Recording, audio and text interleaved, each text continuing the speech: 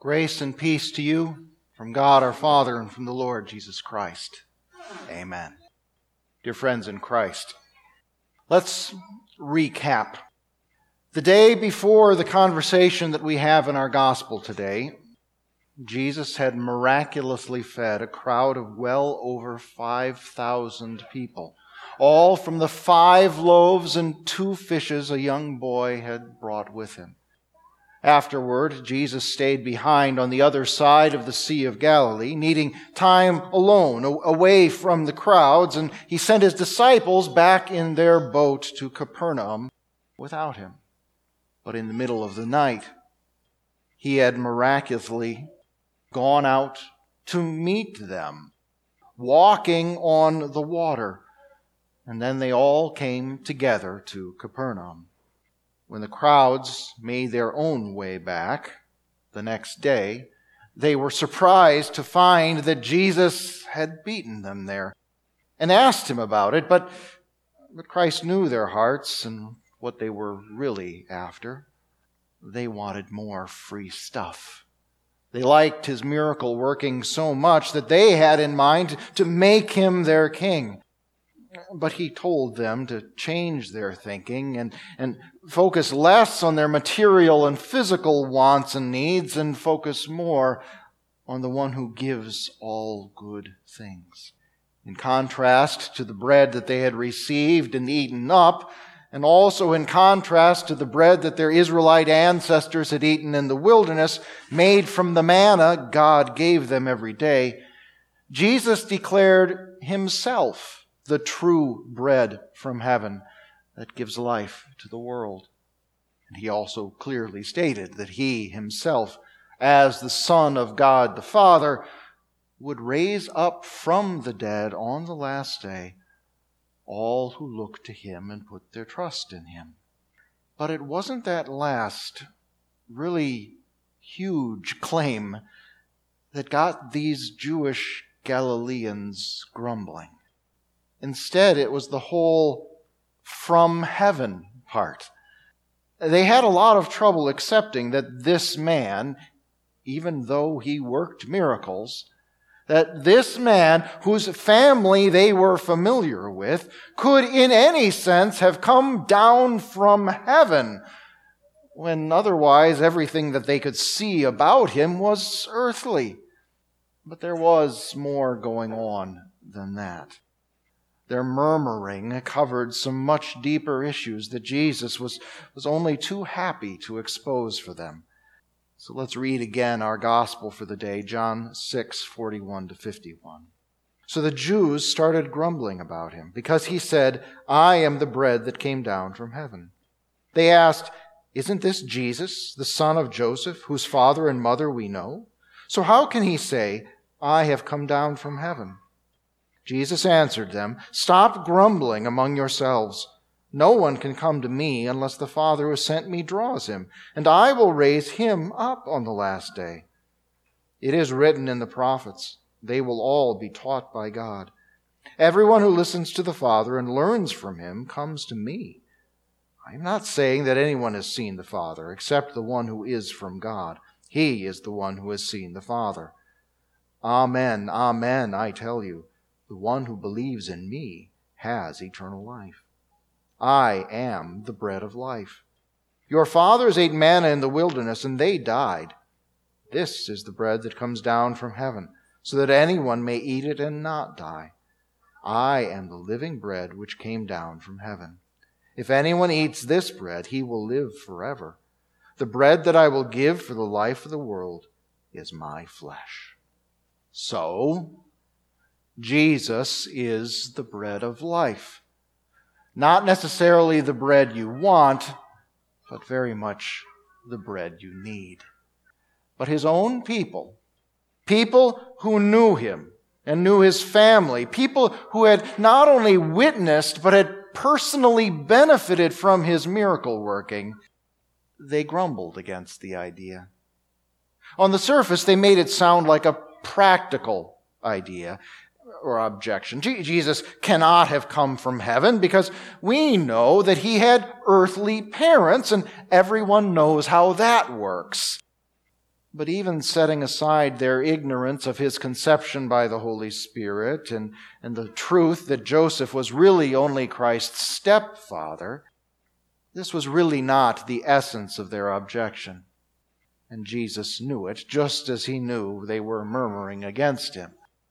What the people were really saying with their grumbling was that they did not want to listen to Jesus and that they did not like what he was saying, because the claims he made on them were unwelcome and uncomfortable. Instead of offering them an option-rich buffet of works to do and pieties to project, as their religious teachers did, Jesus made a single and exclusive offer. Put your whole trust in me and have eternal life. Or don't, and you won't.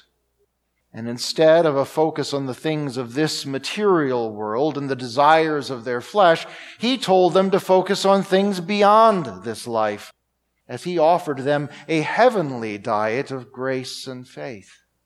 Ultimately, what it all boiled down to was pride. They thought they knew better who Jesus was. They thought they knew better what they needed. And they thought they knew better than Jesus what he should be doing for them. But he wasn't cooperating.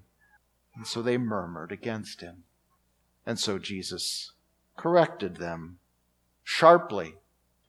Stop grumbling among yourselves. Earlier, they had brought up the example of their forefathers in the wilderness, and Jesus undoubtedly wanted them to remember how much grumbling the Israelites had done against Moses, and how God always ended up teaching them a harsh lesson as a result. Stop grumbling meant don't turn away from God and his gifts in pride, as your forefathers did and suffered for it.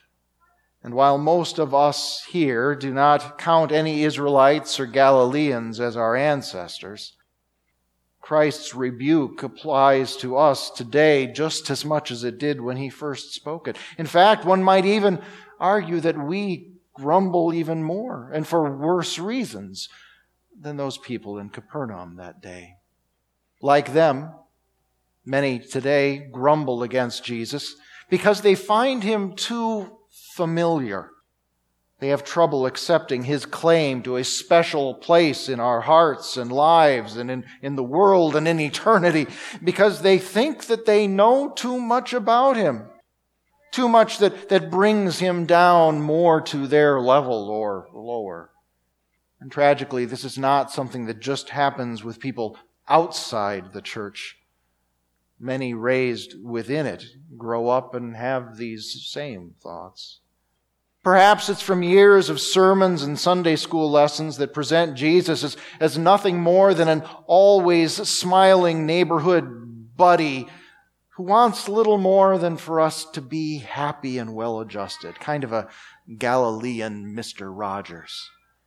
Or maybe they reject a Jesus who's too familiar to them as the inspiration for centuries of whatever bad things in society they happen to oppose and blame the Christian church for. It could also simply be that in this culture that is always so fascinated with what is new, that they grumble against Jesus because he's so associated for them with a backwards and unexciting past. Some today also complain because they don't like Christ's claim on their lives. A Jesus they can visit for holidays or pray to when things are really bad. Well, him they can like. But a Jesus who calls them to deny themselves and pick up their crosses and follow him. One who defines love for him as keeping his commands. One who actually has the gall to judge their choices and lifestyles. Well, that kind of Christ they don't want around. Others grumble because they want to contribute to their own salvation. And Jesus tells them it does not and cannot work that way, not for them or for anybody. Maybe they'll still give God some credit, maybe even most of the credit, but they insist that their good works or their sincerity or even their decision-making just has to play a role in gaining them God's favor and a place in heaven. But since Jesus clearly teaches that it is God's grace and grace alone that saves, well, they're not happy with him. A similar complaint comes in response to the exclusiveness of the gospel. They resent Christ's claim that no one comes to the Father except through him and through him alone, because they, in their great wisdom, simply do not think it's fair to exclude the sincere followers of other gods and religions, or even to exclude godless people that they happen to like. And of course, there is the grumbling of many, so like the bread and miracle-seeking people of Jesus' day. People who want to keep their focus on their material needs and desires and the things of this world, and they expect him to do the same. Maybe they want wealth and prosperity, or fame and popularity, or just simpler things like an easier life and better food on the table.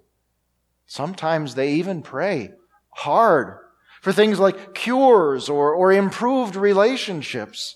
But in the end, they are disappointed when they find out that Jesus doesn't just want to be their friend who makes them happy and gives them the stuff that they want for this world.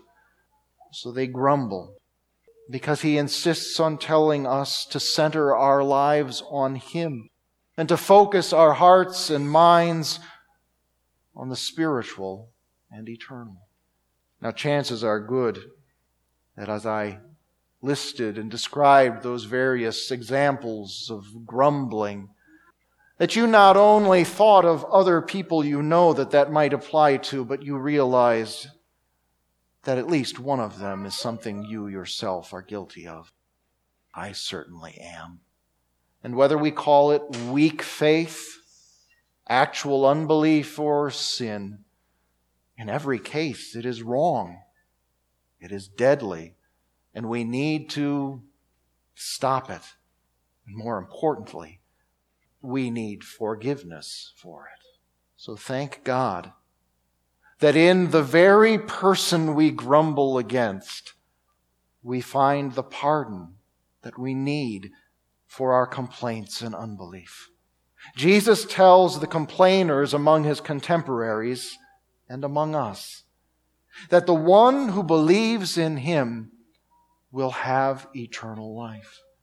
In this instance, he doesn't give all the details about how all that is possible, but he says more than enough. And what's important is that we trust it, rely on it. He makes a broad reference when he talks about giving his flesh for the life of the world. And that is exactly what he did about a year after this, when he allowed himself to be arrested, falsely tried, unjustly condemned, pitilessly abused, and ultimately crucified. Why? Not because he was too unaware to avoid it or too weak to resist, because that suffering and death was Christ's great purpose in coming down from heaven. He came to seek and to save the lost. And he saved us, each and every sinner.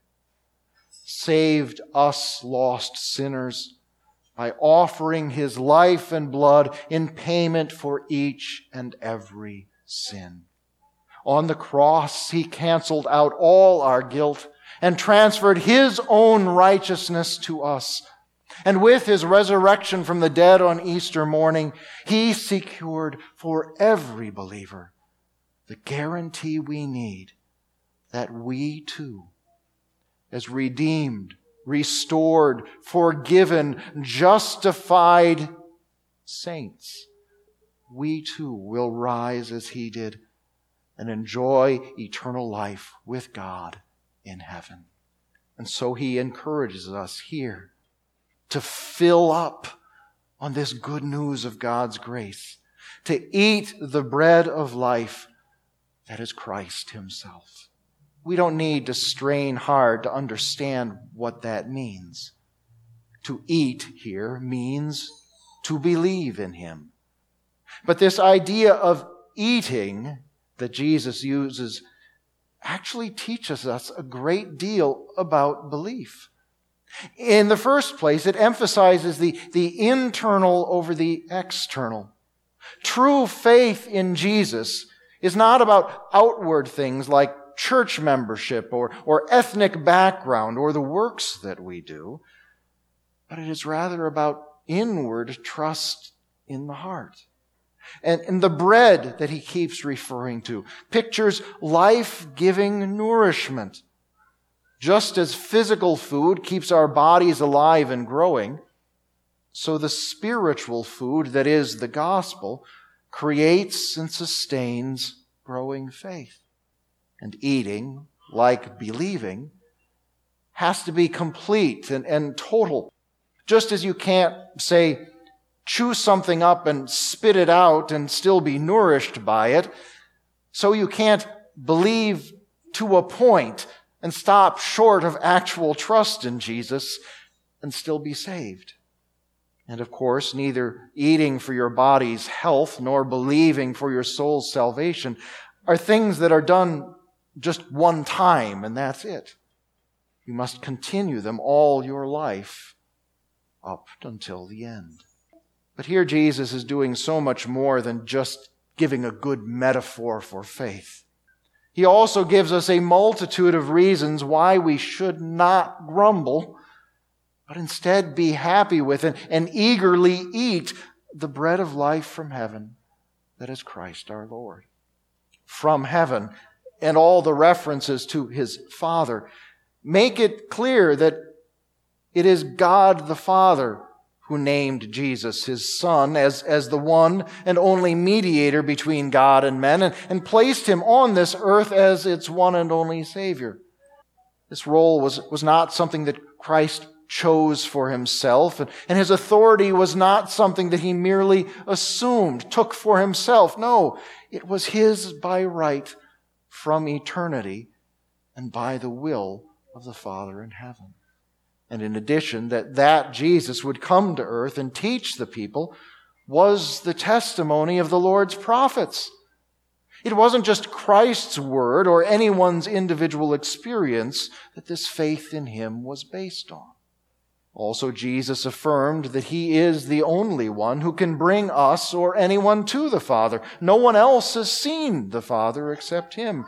And nothing else we might ever find, nothing earthly or material, will last or gain us what we need for eternal life. Only what we receive from God in Jesus does.